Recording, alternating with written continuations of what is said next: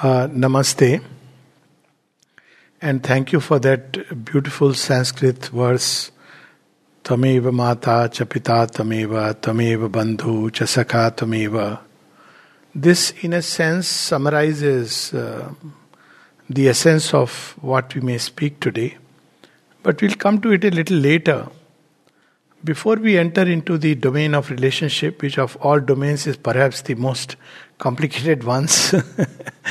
And the reason is very simple, because we human beings are most complicated, the most highly evolved of all these species, and yet we do not know who we are, where we are going, what is our goal.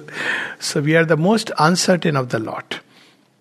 Having said that, we often when we have these talks, readings, seminars, it's very natural because there is a seeking for knowledge, which is very good. We want to know what is a perfect way to live, perfect way to be, etc., etc.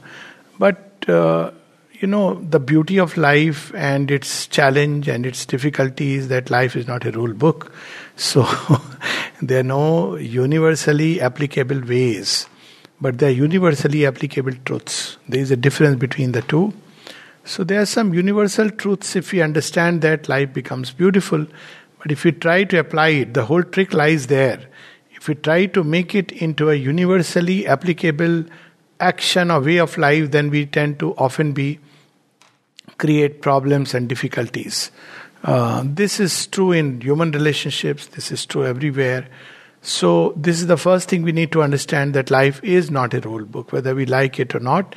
And it is good it is not, because if it were a rule book, we all would be straight-jacketed into fixed formulas of life, which become dogmas. You know what happens when people have rules about relationships. So either it breeds a kind of hypocrisy in a society, or it leads to breakaway revolts of a much worse kind than if you allowed a certain kind of flexibility. In any case, we are moving towards an age when we will need vastness, freedom and flexibility or plasticity as a way of life. So only those institutions are going to survive. And to an extent, relationships do carry an institutional baggage with them. And only those relationships which are going to be based on something vast, something freer, something plastic, and yet behind it all something nobler. So that's important to understand. So the more we try to bring it into a closed jacket, a kind of tight way of living from which you cannot go this way or that way, the more difficulties and challenges it will create. And that's what we see today, that society is revolting against it. Another thing is that, in human life, we see that mind has a natural tendency to pick up an idea and turn it into a dogma. That's how certain codes of conduct and, rules of living or laws which come into existence. And then people fight that dogma and create another dogma. So let me give an example. For instance, there is a religious dogma that a relationship means this.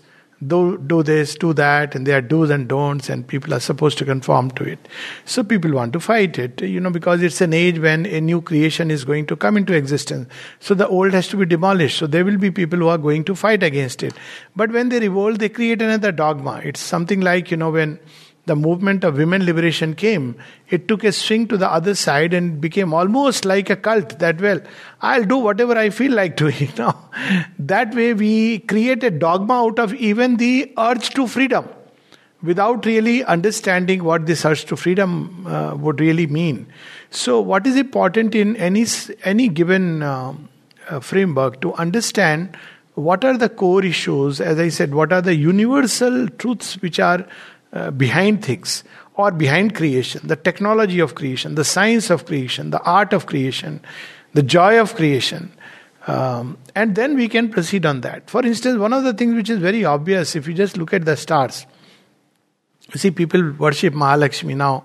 Lakshmi Ji's day is coming, and we want to worship her, and people ask money. I don't know why they ask money, They get trouble on their heads. They should ask for something more enduring. Money will come. Money is needed. But anyways, if you look at this world, just look at the stars. one thing that strikes us is that there is a principle of harmony which has gone into it. You look at the atoms, there is a principle of harmony. You look at life in general, there is a balance, there is a harmony which life instinctively seeks despite all its extravagances. So if you try to shoot in one direction, there is a recoil in another. Why? Because again the principle of harmony. So once we understand this, harmony is important when we consider relationships. It's the most important thing. But what really harmony means? Does harmony means that one person becomes a martyr just to maintain harmony? That's not harmony. Harmony is a very beautiful balance. See, when a star starts absorbing all others, then it's not creating harmony, it's just becoming a black hole. That's not the way to create harmony. Harmony is something wherein there is an equilibrium of all the energies, forces that are driving a human being in relation to the world. Meaning thereby that individuals are not crushed for creating harmony. Nor is the society crushed by the individual, trampled by the individual in trying to create harmony. That is the beauty, to an extent in Indian thought. When we go back to a certain period of time, we see that there are ways and means that people had tried to create a harmony between the individual and the society. But there were very challenging instances, and during those moments, they had to evolve new ways and mechanisms, So let me take one story as an example. So let me make this story into two parts. So first part is, we all know, in today's context also, with all the modernity, if some lady says that she has 5 husbands, so, it'll be like, I'm sorry, Karwa Chauth day today, so I shouldn't be speaking. Blasphemous. But the point is that, look at the Indian thought, that Draupadi had 5 husbands. Now she had 5 husbands again because of a strange thing. Mother of Pandavas, she suddenly says that share it, whatever you have got together, share it. Now, logically, if you see, when she came to know, obviously she lamented and she told them that no, you don't have to do this, I didn't know. But Pandavas followed that. Now, why did Pandavas follow that? It's very interesting. They could have simply said, Mom, yeah, you just mistaken, Mom. You didn't realize that it's not an object, it's a person, a woman, and it is an affront to the dignity of a woman to, marry 5 people. But when we look at that whole story, it's one of the most challenging stories of the Indian scriptures. There are many others. So in the story, the Pandavas say, yes, okay, no, she will be 1 wife to 5 husbands. Now, how do they justify it? Now, if you look deep within Mahabharata, there is a thread which runs. And that thread is basically dharma. So how do you bring in dharma here? So there is dharma where you have to, obey the parents, but that is not the issue. We normally would take it that they were just blindly obeying the mother. Pandavas were trained in a way of life where they always believed, if you look at particularly Yudhishthir, that there is a deeper wisdom which operates in life. Now this is the beauty of Yudhishthir, and this is where this deeper wisdom, which sometimes he falters because he cannot understand that wisdom, and there Krishna steps in to remind him that wisdom is not a straight-jacketed formula. But that wisdom operates and he doesn't know why. And he follows it. The beauty of that incidence is that there is indeed a deeper wisdom operating in their life. And but for Draupadi, it would have been near impossible to hold them together. So Draupadi, by coming together, all this would not be narrated. But what would have gone by in the minds of the Pandavas, she kept them, held them together. This is something very amazing and interesting. Their whole mission depended on Draupadi keeping the 5 Pandavas together. But the story doesn't end there. Now there is a problem. Problem is that this is against the Kul Dharma, against the Maryada, and this is the objection raised against the Pandavas when they go back and want to claim their throne. So everybody says this is against Dharma, you are not supposed to do it. So a lady who has done it is not a good woman, whatever be her lineage of birth. And such a lady cannot become the empress. So this was the logic which is given. And if you read through the narrative, how Yudhishthir justifies that whole action. And eventually, now this is not a dialect on Mahabharata, but eventually what happens is they have to decide how they are going to have this kind of a life together. So they make a rule. Now this is nowhere in the rule book. That's why I said life is not a rule book. It's unique situation. So they make a certain kind of rule for themselves. And the rule is that for 1 year, because you see the challenge is when two people love each other, when they are married to each other, they are supposed to belong to each other completely. So there is this rule that 1 year completely she will be with one of the Pandavas, and to that extent that nobody has a right to interfere, nobody has a right even to visit when the two are together. That right is taken away. It requires a tremendous degree of both sanyama as well as plasticity. And we know that one of the moments when Arjuna does transgress, he has to take the punishment and he has to travel all the way. Now this is a challenge which was thrown at them, a challenge which was thrown by none else but the Lord of Destinies itself. Why? Because what is the larger picture in the backdrop is that Yudhishthir has to establish a kingdom of dharma. Now he has to understand all the subtleties of dharma. If Yudhishthir were to create dharma as a rule book, then you don't need him to be, the child of Dharmaraj. Dharma is something which is unfolding all the time. This is one of the fundamental truths. That's why I'm speaking about it. It applies in relationship as much as everywhere else. What is the dharma? Now, dharma is not a rule book. Dharma is something which unfolds, which takes us towards something greater, something deeper, something higher, something nobler. And this is revealed in that second story of Draupadi, which is connected with it.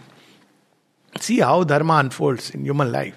So when Draupadi, as there is a very interesting conversations written by Sri Aurobindo on dialogues of the dead, and along those lines Nalnida also wrote a few. So one of them is that Draupadi goes, and after she drops the physical sheath, she goes and she has a conversation with Savitri, and there is a discussion that how come you are not only you have got a place among the celestials, among the heavenly beings, but incidentally Draupadi is one of the Prata Smarniya. Look at the vastness of Hindu thought, if I may say so. So you are one of the Prata Smarniya. She's one of those whom to remember in the morning is something regarded as sacred. So she says, why? What wrong have I done? He says, well, weren't you married to 5 of them? So she says, yes, but I loved only one. Now comes the problem. He says, then you again deviated from dharma because you were partial to one of them. So it's true that basically you were partial to Arjuna. So she says, no, that's not true. Then Bhima, who killed Kichak, no, that's not true. Then Sahadev, the smart and handsome, no. Then Yudhishthir, surely the emperor, no. Then Nakul, who was such a sweet little fellow, no, none of them. Then whom did you love? Someone else? She says that, well, all my life I had in my heart only one, and that was Krishna. Now you see, if you combine these two stories together, it brings the sense of dharma, which is one of the fundamental truths. Now when we understand it, in every issue, even relationship issue, I shouldn't say even relationship, one of the nuttiest issue, we can remember it, and if we keep that in our heart, then many things can be resolved. So this is one part we need to understand, that dharma is in the heart and we should deep within go and feel for it. It's not something which the mind can calculate or fix into a rule book. As I said, moral science textbook. Moral science textbooks, the only dharma that it serves is that you used to get good marks. I don't know whether now it is there in schools or not, but when I was studying, the only reason why we studied was because you get good marks and it adds up to your total. So well, so much for the moral science. But not that morality is bad. Morality has its place, but we must understand it. To be moral is certainly a great quality. To transcend morality is only for those who have really gone beyond and are ready for it. But morality is not a rule book of life. It must have a fulcrum around which it moves. And that fulcrum is dharma, which we will speak about. a little bit as we come through. The second principle which is important to understand is that life is evolving and changing. So again, one rule to be applicable for all times, forever, is a dangerous doctrine. I know there are some religions, and I know one particular one where the couple wanted to separate themselves, and the man came and finally he quoted, he knew that I have a bit of spiritual bent, which he confused for a religious bent, and he suddenly said, Hamare kitab mein likha hai, it's there in our book, that once married, married forever. Married in heaven, suffered on earth, but broken only in heaven. So you have no choice. So I said, where is it? So he brought me the book and showed me. I had read the book, fortunately. So he showed me, he said, look here, these are the things, tenets of a man to be, that he has to, a wife who has to follow. So he said, okay, now tomorrow you ask your wife to see me with the rules that a man is supposed to do. So then, it was all very on shaky grounds. Then he came, of course he came, said, see, he doesn't listen to even one single thing, and he wants me to follow all the rules conveniently. So these are very interesting dilemmas which are generated because the mind sticks to the outer shell rather than to the inner spirit. So whenever we have any of these doctrines, in rules of law, in rule of law, it is very simple. Mens rea and actus rea. Behind the act, what is the intention? But sometimes in religious books, it becomes a very difficult thing because we are caught in the words. In Indian thought, it's very easy. Shabd Brahmati Vartate. Wherever there is a confusion, go to the spirit, don't become a slave to the word. Sri Aurobindo speaks about it, and of course the Gita speaks about it and reminds us that ultimately the dharma is here. Now, what is the beauty of dharma? It is always evolving. It is an unfolding. It's there as a fundamental truth behind existence, meaning thereby that if you try to deviate from it, you will be hit either outwardly or inwardly. But at the same time, it is not something fixed, it is fundamentally evolving. So what is the fundamental truth of existence with which we should base our relationship on? And I think that's a most important thing to understand, whether it's mother, father, wife, husband, friends, whoever. So we have to base it on this fundamental truth that there is the divine presence in all. This is a wonderful place to practice this, is human relationship. Because it's very good to sit in meditation and say that divine is within me. It's very easy to look at the stars and say, oh God, you are there. Nikhil Brahmand mein ek tu hi hari. So, it's wonderful. It's very easy to look at plants and say, this is divine presence. Even look at animals. Even probably, a tiger, you can be filled with compassion, like Madam Alexandra David Neal, that, he is hungry after all. So what if he eats me? It's okay. And she sat in meditation. We know this story of Mr. Tiger, how she relates. See how our relationship makes a difference. So normally one would respond with fear. What does Dharma says? Dharma says compassion. So she is a Buddhist who is going up the mountains in Tibet, and suddenly she comes across, people had told her, Madam, don't travel alone. It's a place where there is a tiger who eats human beings. See, it doesn't matter. So she goes. Now, a lot of people say it doesn't matter. But when the situation arises, it begins to matter. So suddenly in front, she sees this, she sits in meditation and she feels an eerie presence. And she looks, opens her eyes and sees a tiger. So she has a choice. Choice is to start shivering in fear. Choice is to blame herself. Oh my God, why did I make this choice? I should have listened to them. I should have... See, something similar in the Pandava story. Voice of sanity. All this I should have listened. Why am I doing this? But then another thought took over her, which is the, idea of compassion in Buddhism. The way she understood.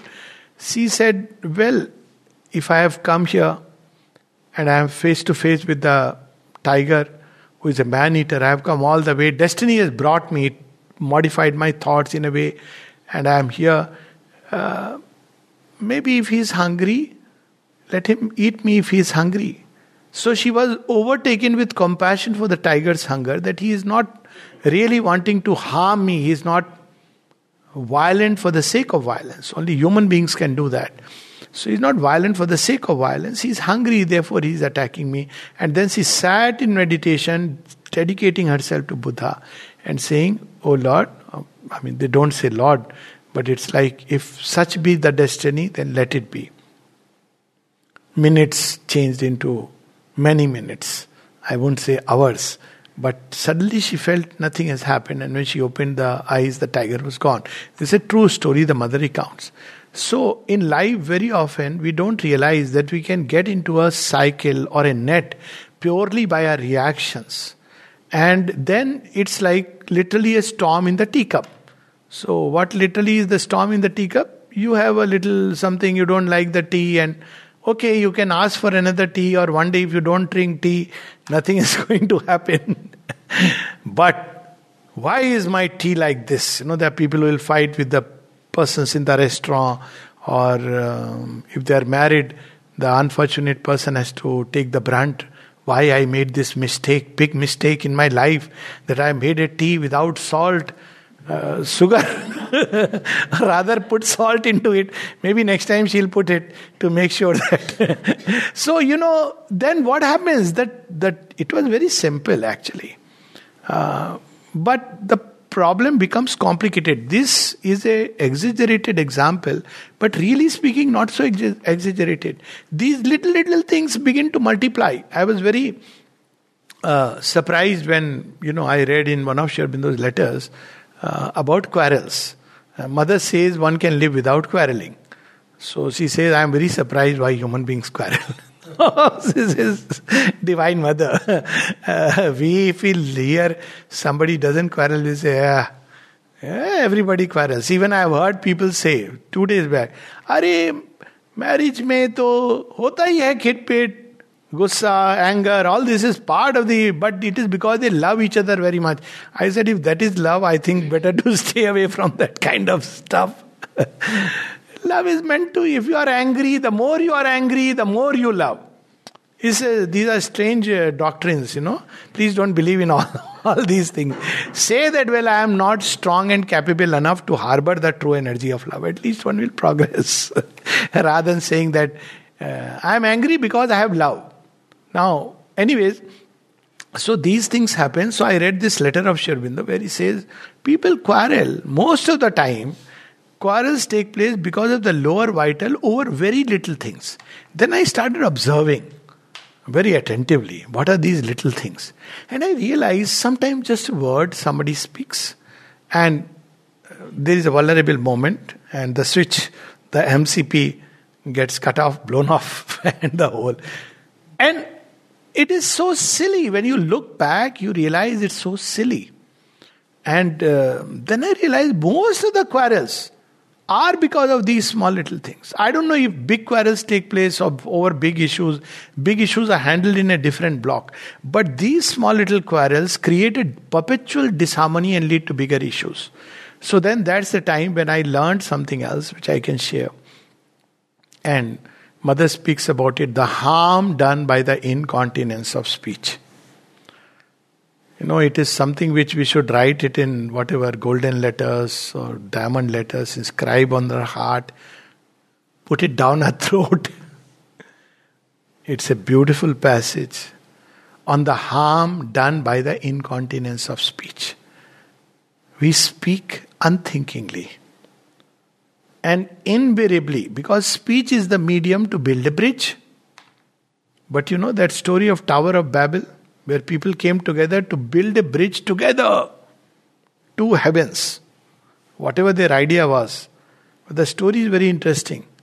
So when they were trying to do it, the devil thought, oh, this will be too much. They all will go to heaven. Our business will fail because our business, dukaan yahi chalti hai. So, how are we going to run our show? So they said, okay, anyways, see, they have to coordinate. How do people coordinate? They coordinate with speech. He said, Abhi, bas, I'll get into this.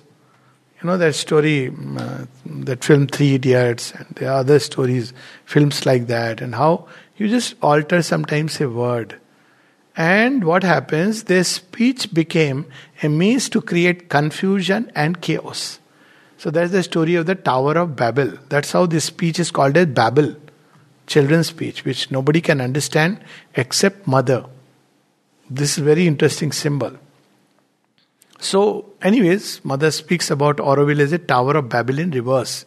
Now you see, why do mothers understand this? What is the child saying? How does she know that now when the child is crying it means this, when the child is another kind of cries, another third kind of cries, another is the same cry. And that is the power of love. So, any relationship, see, that's something which I often remind, the difference between a European civilization, which anyways is crumbling now, on its own. Nobody has to do anything because it cannot endure forever. Its basis is faulty. And the Indian civilization, Asiatic, but since we are talking of Europe, but in this context I may say Indian, is that while in the European civilization, let's say a thing like marriage. Marriage is a legal contract. It's a document. It has to be, even now, you get married if it's not a legal document, that's what decides. Why? Now, why do people go to court to get married and turn it into a legal document? If you go to its basis, there is mistrust. You are starting on this footing, what if something goes wrong? You see, what is the basis of it? What if something goes wrong?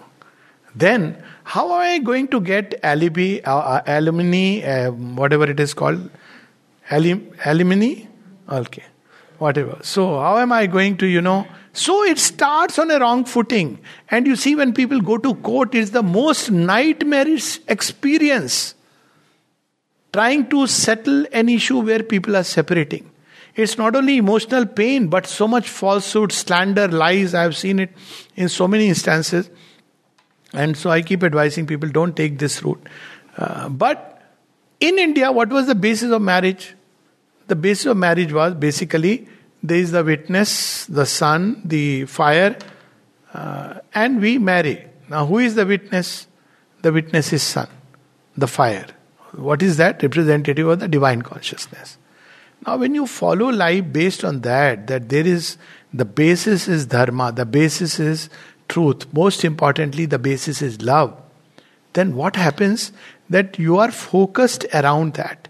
You are not focused around rights and responsibility. This is a very, very modern way of looking at it, that I have my rights and I have my responsibilities. Very good. It's nothing wrong with that. People have their rights and responsibilities which go together and try to balance it.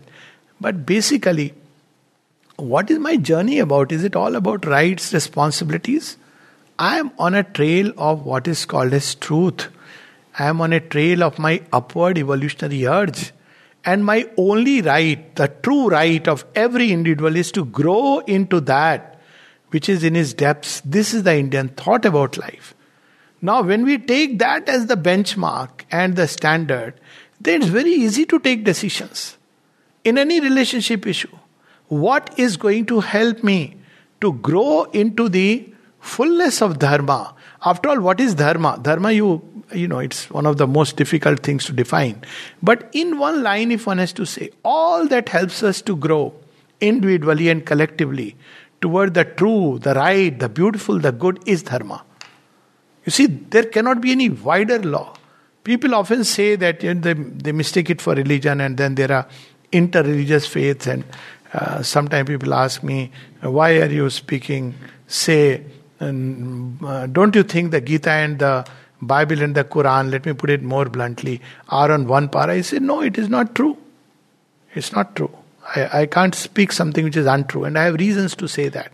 Now, you see, the moment you say that there is a journey collectively and individually, then you don't have to please anybody, you don't have to, a lot of things happen simply because people are trying to please others, leading a life of falsehood, untruth. But if we understand, now what did this lady choose? She chose dharma. And her dharma was compassion. And that was something so beautiful. What was the relation between her and the tiger? She formed a bond which is something unbelievable. And the bond was the bond of dharma. That deep within, compassion suddenly had this power to knit them together in a different thing. And that tiger responded. He understood, he felt. The mother speaks about it in one of the very beautiful writings. She speaks about right attitude. And she says, in the face of a challenge, even if a terrorist has come in front of you. Now, of course, if you have the courage, if you have the gun, if you have the means, by all means you should fight. It's better to, face life with courage in face of danger. But inside, she says, you should not bring in a vibration of fear. Now, when you bring in a vibration of fear, it attracts like anything. See, recently this film had come, Kashmiri Files. Now, what happened to that community where people were supposed to live together in peace and harmony? Now, I have given a whole talk on it, so I don't want to get into that. But basically, when you are face to face with such a situation, no one could fight. At the same time, everybody was deep inside, afraid, full of anguish. Probably, that still continues. You even sometimes identify with the aggressor. All kinds of chaotic responses begin to take place. So, what is important in a given situation is, first of all, when people, as I spoke about speech, when people, one of the most common causes of misunderstanding, confusion, not most common, probably it is the most common, not one of the most common, is to learn to guard our speech. You can't guard somebody else's speech. So to always reflect a little and then speak. There is a beautiful letter of Sri Aurobindo on psychic self-control of speech. It has those 6 points. That was one of the things which I had written down, taken a nice printout, put in my room cupboard. This is something to be practiced. Of course, it must become spontaneous. There are such beautiful things in Indian thought. Satyam vada. But also prayam. So you have to speak truth. But truth can be spoken in a very blunt, harsh way. So while you are speaking the truth, the sound, the whole vibrations are very disruptive. But you can speak truth in a beautiful way. This is a whole art of communication, which is so germane, core to any relationship issue. Even when the other person is, one of the things which I have often very humorously used to tell my students, that see, when your spouse is getting very angry, so one way is that you respond with anger, or you leave in a huff and you are very annoyed, and you also tell. The person says a few things, then you give it what is called in today's time, giving it back. I gave it back. This is a common advice we get. Achhe se diya. Kya diya? You multiplied anger. The other way is stay quiet inwardly. And how can you stay quiet? Invoke the divine presence. You know that the other person is not being oneself. There is also the compassion. But also, sometimes a little humor helps. Now, it may not help in every situation. Sometimes it can aggravate. But a humor helps. And there I used to give this example of one of the ancient techniques. गुस्से में और भी अच्छी लग रही हो. Now, please don't, it's a weapon. Don't misuse it. If you use it at the wrong time, you had it. That acha will become Durga to Kali. But when it's something like basically what you are trying to assure, that look, regardless of your appearances, I still love you. I still care for you. There's a very beautiful little saying of the mother. Bitterness is on the surface. In the depth, there is only love. Bitterness is an illusion. Even when people hate each other, isn't it love which has taken this form? Because they love each other. Now, only, yes, somebody who doesn't understand reacts like this, but people even say this, that, okay, I understand all this, but why should I be the only one who should practice it? Well, because you want to evolve or not, it's your choice. If you want to evolve, you have to practice it. Second, I asked another question that, well, tell me, between the two of you, who is more mature? Who is the wiser? Now comes a problem, because, nobody wants to accept that I am not a wise person. So, now if you are wise, the responsibility is yours. That's why what I believe that, when there are two people, I don't say that elder is equivalent to wise. But in general, either the person who is, let's say, in a higher position, who has studied more, learnt more, is sometimes, just by age, you have gathered a little more experiences. Responsibility is that person's. You can't blame the other person that, you reacted like this, therefore I reacted. You are the one. This is a very convenient way of living. But this is not dharma, simply because you are seeking your own personal pleasure and comfort. So, what would be dharma? Dharma is that she or he is a soul trapped in ignorance. When you read Sri Aurobindo's new psychology, it's in human cycle, he says sociology. He says that who will be the forerunners of the new race? And then he says they will understand that they will not treat the criminal and the saint as units of a social problem. It's a bit humorous also. Saint is also a unit of a social problem because he lives in a kind of freedom, he lives in a kind of compassion which is not consistent with the way people live. But the criminal as souls, or as souls which are either trapped in ignorance or souls which have come out and they are leaning down to help each other. Now, this is where we have to understand that there are two aspects of relationship. One is the framework, and there is a deeper truth which goes beyond frames. And the mother gave a very interesting example when people asked her how to create human unity. So she says very simple. Nowadays people talk about interfaith dialogue, one of the most nonsensical thing ever. Maybe NGOs get a lot of money, I don't know, because everybody holds on rigidly. It's not about interfaith dialogue. Evolve beyond religions. Evolve beyond, the framework of ideologies. That is a difficult task, more challenging than, organizing a meeting in a 5-star hotel. But the important aspect is that when we look deep inside, she gave a very simple solution. She was asked, how can humanity become one? She said, by becoming conscious of our origin.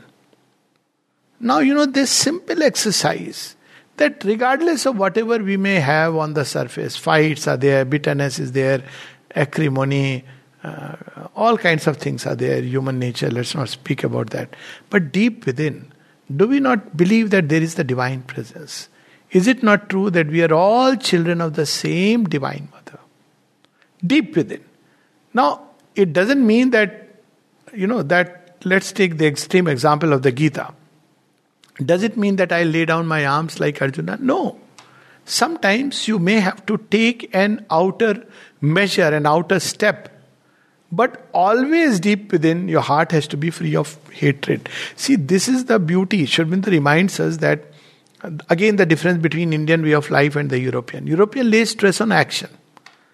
And that's why people say, and rightly so, that Gandhiji was more of a Christian, not a Christ, but a second kind of, he was colored by Christian ideology and therefore non-violence. Outwardly you remain non-violent.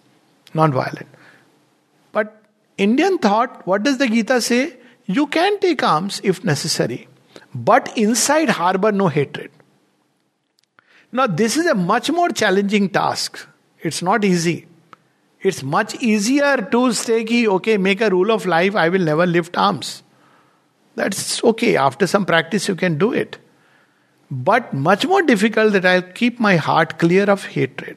I've seen, it's very, very interesting. I've, actually, what I'm sharing, something which you can practice. I've tried to incorporate as a practice in my daily life. Catching myself if somebody has said something or done something which has seemingly hurt you, not seemingly hurt you for a moment, and you want to react in a certain way. Now, before your feelings are beginning to rise in the heart, observe them, catch them, that there should be never any ill will. Clear the heart of that cleaning. Minimum advantage will be that your heart will be at rest. You will feel supported by the grace, despite everything. Next step, pray. Pray to the Divine Mother that may her heart or his heart also is cleansed of this kind of feeling because he is suffering. So when we start looking at human beings as souls that are trapped in ignorance, they are their own victims, then we will get the right approach towards, dealing with this. Of course, as I said, there are situations where you need to, as I said in the Gita, where things don't, and there is a wrestle of ideas going on in the arena of the world. By all means, you have to fight that idea, because through the clash of ideas the universe is born. But this fight should not be with a sense of hatred. This is a very thin line which separates. Because if you are nurturing hatred, if you're nurturing anger, then you are not helping things. It's becoming more and more complicated. Meaning thereby, I'll come back to that aspect, now to that famous Sanskrit verse. When mother was asked, if you have to be a good teacher, what are the qualities you must have? So she gave a list of 5 qualities. So one of them was, that he has to be a good psychologist. He must understand what's happening inside. And then, of course, he must have the knowledge of the subject. And then very important, at the end, he says, most importantly, he must understand the relativity of all knowledge and must be himself ready to progress, to know more, to grow more. And then he says, in the end, in one word, to be a good teacher, you have to be a yogi. Now, I say the same thing with regard to relationship. To be a good husband, you have to be a yogi. Now, it has 2 implications. Don't expect your husband or wife to be Mr. and Miss Perfect if they are not yogis. And even if they are yogis, please understand, there are yogis and yogis in different stages of development. So if you are expecting that is very unreasonable expectation. At one place, mother says to want somebody who is perfectly understanding, perfectly loving, perfectly caring, and only for you, mind you. It means you are wanting a personal divine in your service. A person who will do that will be too vast in one's consciousness. That's why people say, admire a saint, never marry. Because saints have too many burdens to bear on their head. So the thing is that, deep inside, we must always carry that. The inner heart should be always cleansed of all this muck. So we should practice some kind of yoga. In ancient times, very interestingly, this truth was understood in a very interesting way. But unfortunately, in its application, it was only for the woman that it was reserved. And I would say the right and privilege of being a sati. Sati had nothing to do with jumping into the fire. All that practice is nonsense and obviously horrifying. And Johar is different. So people got mixed up. Johar was a very different thing. That was when there were invaders who captured you and they did all kinds of things. So people preferred that we'll prefer to die into the flames rather than be brutally captured and enslaved. Many of these customs came like that. One of them, for instance, is Karwa Chauth. Since we are at it, Karwa Chauth is typically in those areas which were very war prone. Every time the husband went, you didn't know, whether he'll come back or not. So you see how you are connecting it with the moon. So moon, by the time it comes, and invariably on Karwa Chauth, the fellow is, for some reason, I don't know why, too shy, or people are calling him and he is taking his own time. And people are running. You see what happens through the day you are praying. Because those belts, it's war. It's not something which really to again apply it like a rule of life and all kinds of things. But that's a different story altogether. Let's not, dishearten people who want to wear nice dresses and eat nice food, and husbands who want to be worshipped, God knows why. It's the age of feminism. They should start worshipping the lady. But the beauty is, it's true that only a woman can love truly. And that's why the yoga of a woman, through the power of truth in love, was reserved for her. And it was called a sati. Who was a sati? Not somebody who jumped into fire, because they were all living legends. Not just living, they're living legends whose names are Anusuya, Arundhati. Many people don't even know. It's unfortunate. Their stories should be... It is said that they had the capacity to even slow down the motion of the stars and, so that the day doesn't emerge. We know Savitri. She's a sati. And she brings back the dead to life. Now, what was it based on? It was based on she turned her marriage life or conjugal love into a means of yoga. That's how Sri Aurobindo says that what is Savitri about? It is conjugal love conquering death. Now, conjugal love has all the shades of human love. In all its heights, depths, everything. No other love really carries that. So there is a possibility in human love to touch those divine heights. And if we look at it like that, then just as all life can become yoga, even human relationships can become yoga, should become yoga, I would say must become yoga. Now in this human relationships becoming yoga, there are 3 basic steps. First is when we want to take up yoga and those around us don't understand us. The moment you do something which is out of the normal way, you be sure that you will be misunderstood, and if you are being misunderstood, you are on the right track. Take it as an axiomatic truth. Yeah, that's it. Otherwise, people often say when they come to ashram, sometimes they have to fill a form. I have to certify that they are normal. So people come and I write normal. So they say, you won't ask, interview anything. I said, the fact you are here means you are not normal. Mean thereby, I said, see, if you were normal, you would pursue normal aims. Why would you come to ashram in the prime of your youth and want to pursue yoga? It means, but it's a good abnormalcy. Thanks to this abnormalcy that man can attempt towards supernormalcy. So, the moment you start leading a life which is not run-of-the-mill of kind of life, you take it that you will be misunderstood. If you are understood, then you are one of those rare, fortunate fellows in life. Thank your stars and God's grace.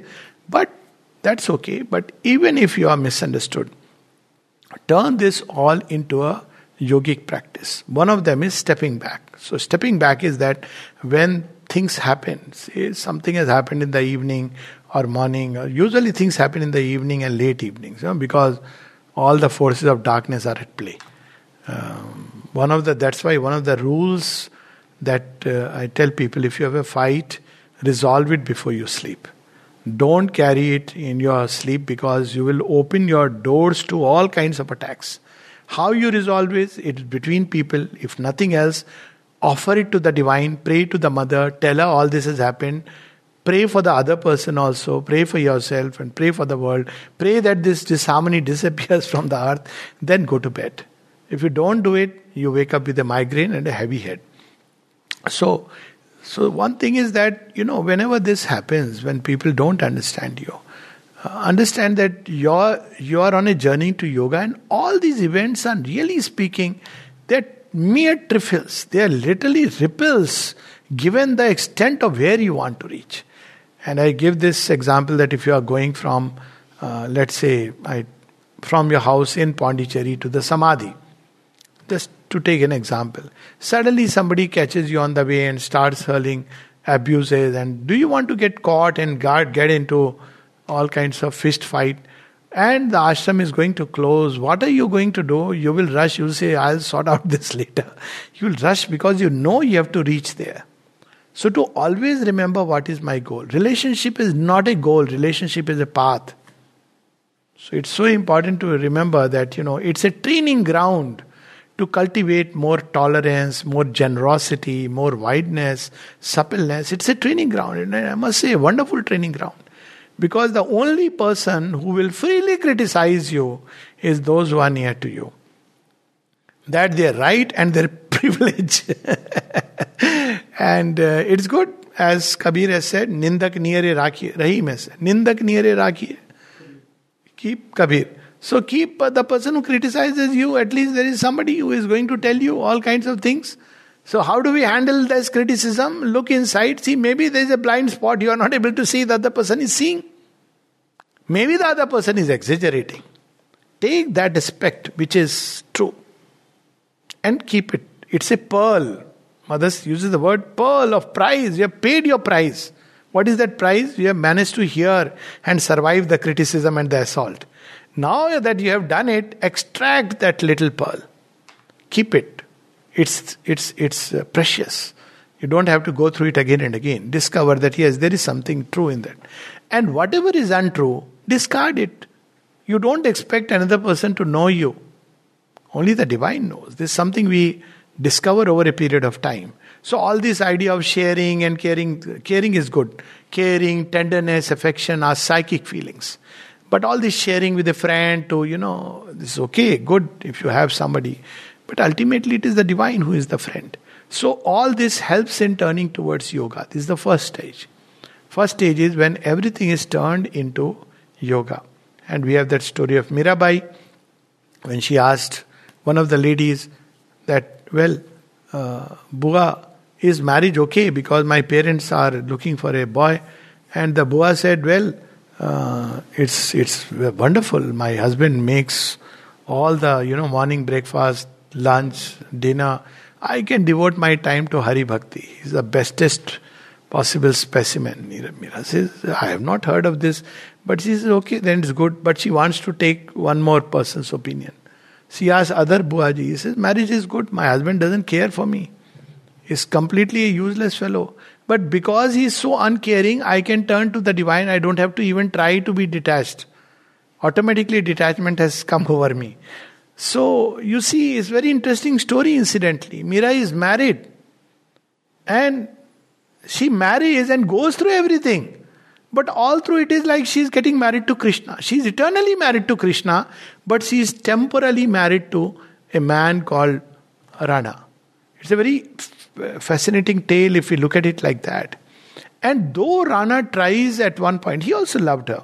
And fair enough that, he used to feel very jealous that this lady loves Krishna so much more.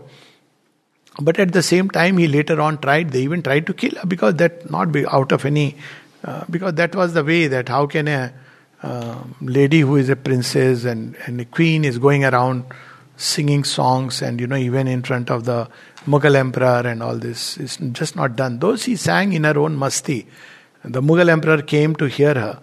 She didn't go to the court. So, but anyways, she was in that state of, even he tried to kill her, even that she received with such a joy and gratitude. And that's a state in which we can turn all things to honey. All the sweet bitter poison of life can be turned to honey. This is the first stage. Successfully navigate through it, then you enter that second stage. That second stage is Tameva Mata, Chapita Tamev, in this sense that I have found everything in the divine.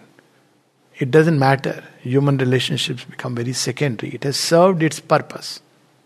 You have found the divine. But if that was the only purpose, then this creation becomes meaningless.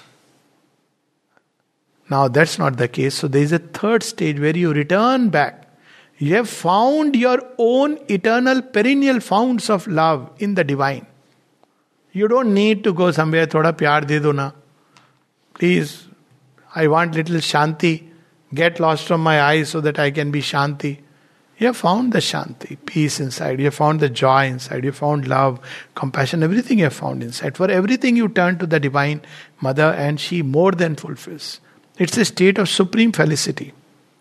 But now you enter into the world of relationship and the same verse with which we started carries a new meaning. So if you are a father, be fatherly as the divine is, full of infinite patience.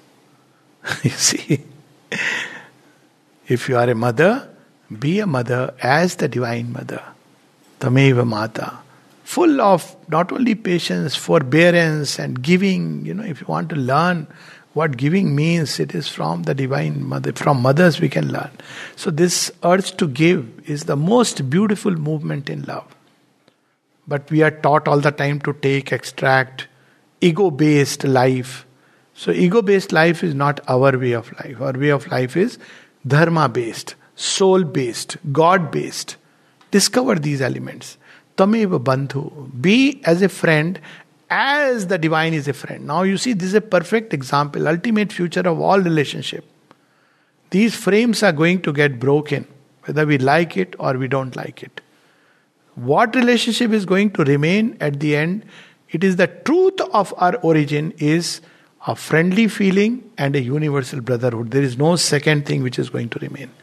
All else is only something which will come and go, and there will be some frames. When human beings live in the mind, they need some frames.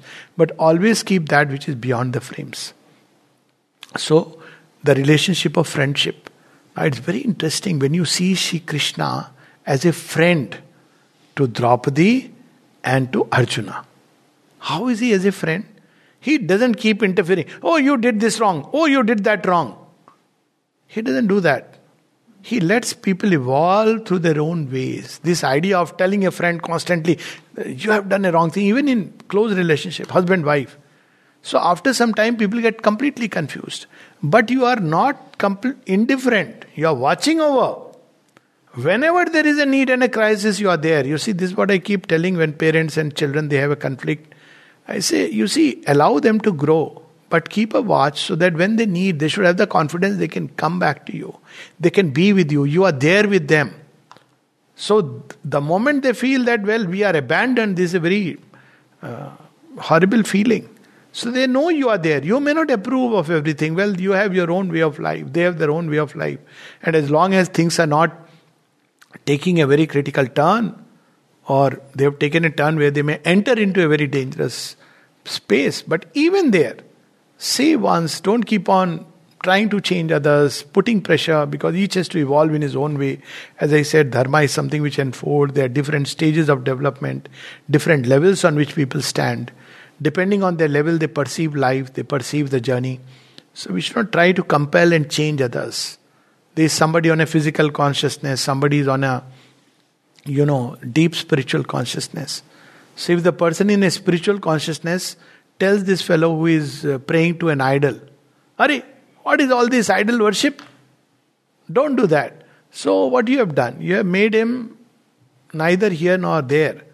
When mother was asked that, why do we have filters in the ashram and doctors in the ashram?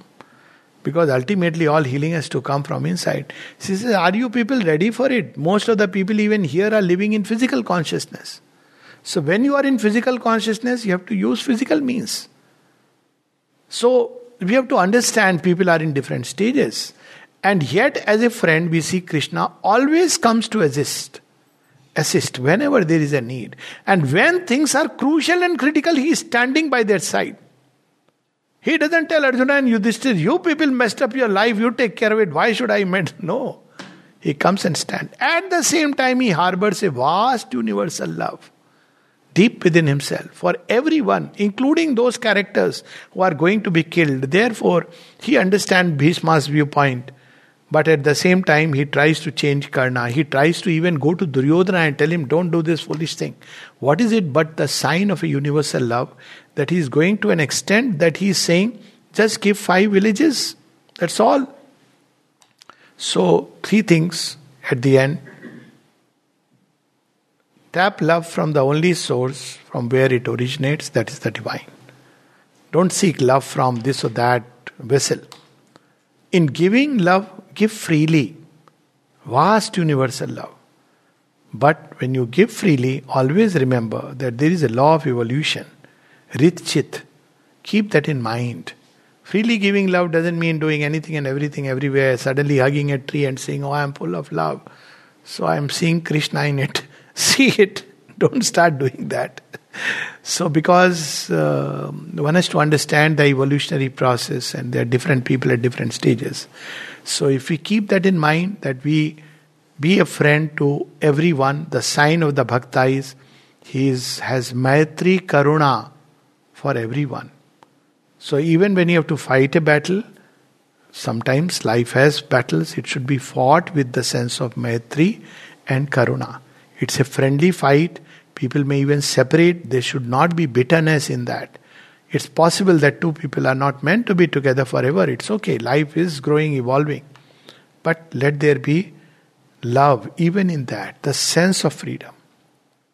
And we see that one of the best kind of love, I'll close with that, is when 2 people, they went through all the misunderstanding, understanding, super understanding, chaos, conflict, and then they started living a little away. And then they became friends. These people become some of the best friends. Why? Because they know every shades and shites. And they've accepted at the end of the day. Why? Because they have gone through that entire journey. Life is an evolving journey.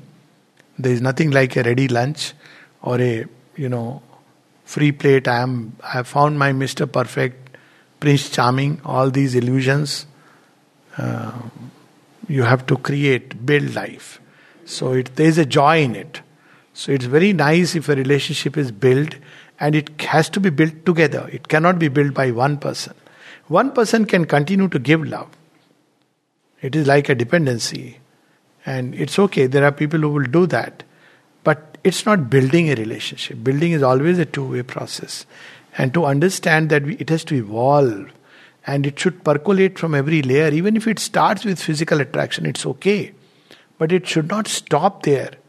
There has to be common vital interest, common mental kind of companionship where you share certain common elements, common spiritual aspiration, psychic urge. Then relationship becomes complete and beautiful and true and divine. Such a relationship, I don't know whether it exists or not, but it's the ideal we should always hold before us. Because if we don't have an ideal, if we pactize with life as it is, then after some time we begin to degenerate. So let us advance with hope and faith and love in the heart, that life should grow beautiful. Human beings should learn at least to not just love each other. It's not possible to only love human beings, but love the totality of creation. And for all this, let us try to discover the divine presence within, who is the source of all love, all peace, all harmony, all beauty, all joy. Alokda, there's no hand raised. I have a question. Yes, please. So, when we talk about being a friend like a Krishna, being like the divine, so it is sometimes gets difficult to get rid of the sense of doership. Even if when he's trying to do it from the highest or the higher in us. So how does one really cultivate that attitude of... Yes, it's a long process. Doership is one of the last things that goes. If doership has gone, then you are already in that state which Ram Prasad said, Dwijendra Lal Roy said, one of my favorite bhajans, Tomar kormo, tumi koroma, loke bole koryami. Doership will go only when we get rid of the need for praise and as its counterpart, the blame and the responsibility for blame, which means the vital has to be converted. It is the vital in man. Intellectually we understand. But vital needs, that as long as it needs praise, it has to accept, or automatically it will happen, the responsibility for the blame. So when we stop, being moved by these two things, there is this line in Guru Nanak Dev saying, Astuti ninda dau tyagi khoje tab nirvana. So they will come, but we have to learn to keep passing to her. Then after a time, there is that equanimity. So by the persistent application of equanimity, which is an never-ending process, because always the field expands, which is good in a way because you are progressing in different dimensions, then we can get rid of the doership. It helps to get rid of the doership. Just the intellectual idea doesn't help because, invariably the vital is sitting behind. Dubka hua. It will come up. When the praise comes, you say, so nice. Tell it to be quiet. Tell it to remember what you are doing. Even in intelligence, a simple analysis that, everything belongs to the divine. Actually, one can actually see it. All our instruments of action, the outer, inner, everything is shaped by nature. And where does the power of nature come from? From the divine. So another practice which, again from the Gita is Nishkam Karma. So then the sense of, because doership comes very strongly with Sakam Karma. Because, I am the one who has done it, so I deserve the result. Now when you understand that all results belong to the divine, then, life flows much more freely and smoothly. People often worry that if we live like that, who will take care? I can tell you that, you'll be taken much, much, much better care than anyone can ever imagine. Can tell with direct experience. But one has to really practice Nishkam Karma. And then one is taken care of in more ways than one. More ways than 100. Yeah. I think there was one more question, Sirisha. Yes. Hello, Alokda. Yes, good morning. I have a question. Whenever I have a conversation with outer people, it means people who are in outer life, not with Sri Aurobindo. I feel a connection like a wire or something connecting to them. and it takes a long time to detach from that. It's like I have to consciously ask Divine Mother, can you please detach that wire or connection?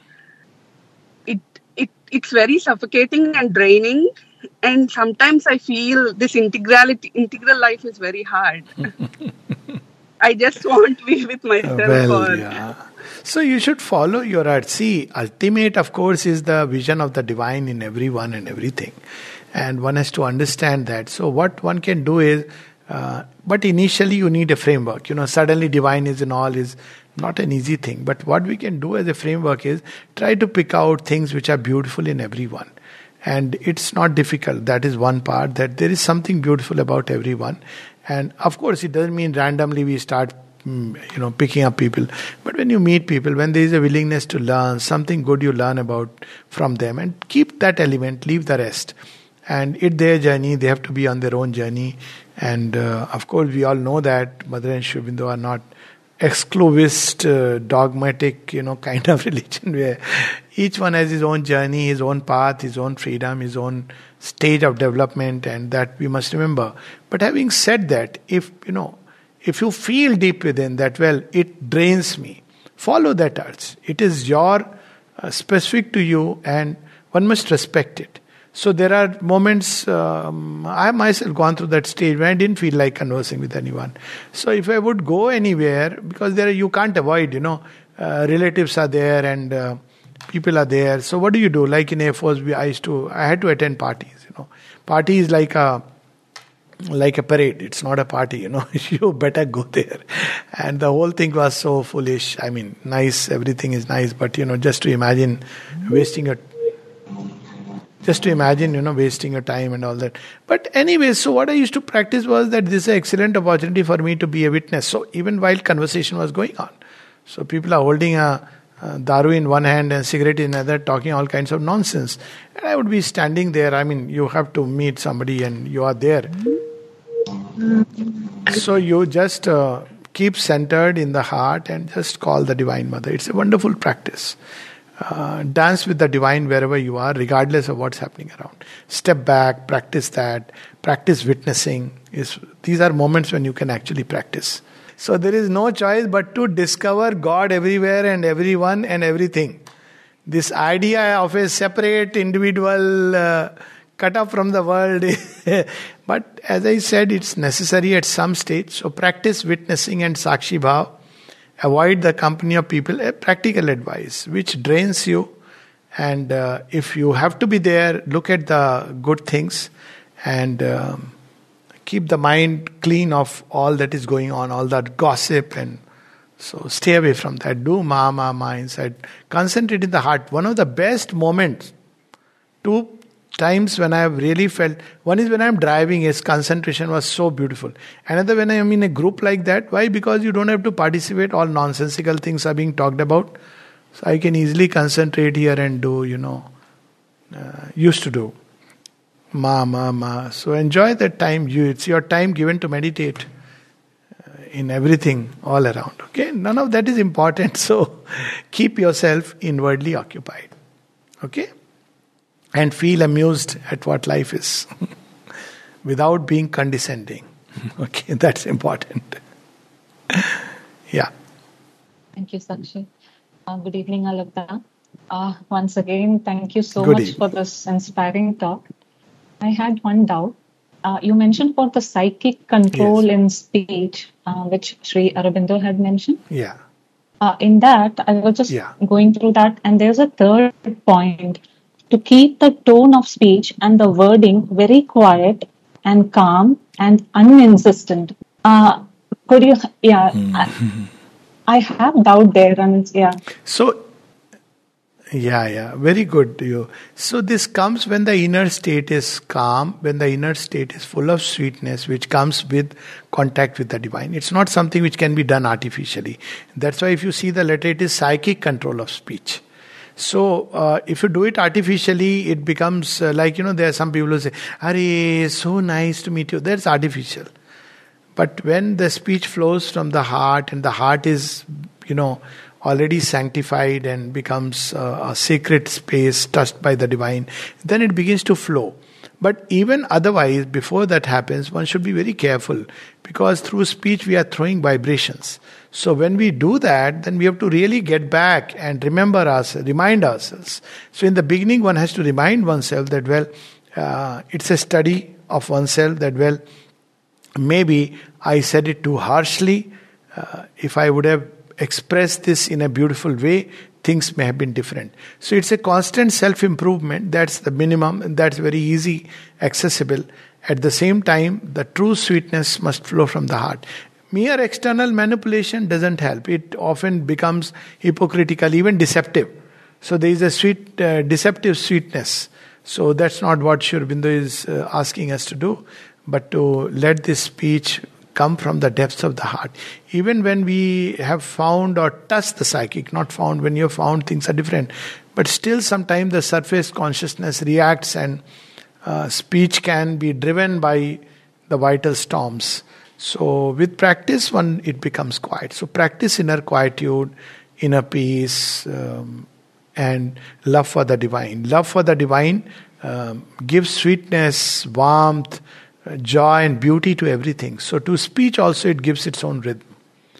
It lifts speech to the level of literally a mantra. It gives to speech a rhythm, love for the divine. You'll see this difference, when it's just jnana and when there is love, the two speeches are different. All the four goddesses, when they come together, so, that's a different subject altogether. But let the speech flow from the soul. Till then, keep reminding yourself that, this kind of speech is counterproductive. And it comes naturally when we remember our goal. Our goal is not to defeat somebody in an argument or a dispute, to prove a point, or to, the other person say, nobody ever says, yes, you have won and I have lost. So, one thing very sure, that all these discussions, debates and disputes end in a kind of quagmire. So, they are really meaningless. Yet people want us to be dragged into it. Sometimes you have to, because if you don't discuss, that is taken as you don't care. So let it be simple, quiet, paused, nuanced, and it comes with, as we grow in inner quietude, and most importantly, try to remain in contact within while speaking, because speaking is an externalizing movement. And what the commonest problem is when we speak is that we flow with the speech and we lose contact. So try to be focused here and then speak automatically, and with practice and growth of consciousness it will happen. Okay. Yeah. Thank you so much, Alokda. Yeah. Thank you. Can I ask one question? Yes, Divya. Yes. Maybe childish, but no, nothing. Like Sakshi said, Alokda, that when you in a friendship, like you said, that being a friend like Krishna, try to be a friend like Krishna. There are times when probably you can hold that ideal, or naturally also it may happen and things. And there are times that you would want to be Draupadi or Arjuna and not Krishna. You want that Krishna to be someone else. You want outwardly also. So what to do in that situation? Nothing. Love Krishna, keep loving, your being will be molded in his image. See, that is there is no doubt that Arjuna is the ideal. But love Krishna and then you become Arjuna if he wants you to become. But once you love the only lover boy in this whole creation, the master of man and his infinite lover. So when we love him, then we grow into his likeness. Whosoever we love, we'll grow into his likeness. This is one of the fundamental, again, axiomatic truths. So we should be very careful. So when we love, because mental ideals, I understand that it becomes very difficult, because mind cannot change our nature. It can at best color it. So, but the heart, when falls in love with God, then all the sweetness of God, the joy of God, the love of God begins to permeate here. So one has to keep tuning oneself, knowing that one has to be Arjuna, Draupadi and all, that is fine. But ultimately, we are children of God and we have to become like that. We don't have to become another Arjuna or Draupadi, but maybe something greater or something else, something different. And that is up to the divine to make us what he wants us to become. So, love Krishna, and that's the beauty of it. Yeah. Okay. Thank you so much, Alokda. We'll end with a minute of silence. Yeah.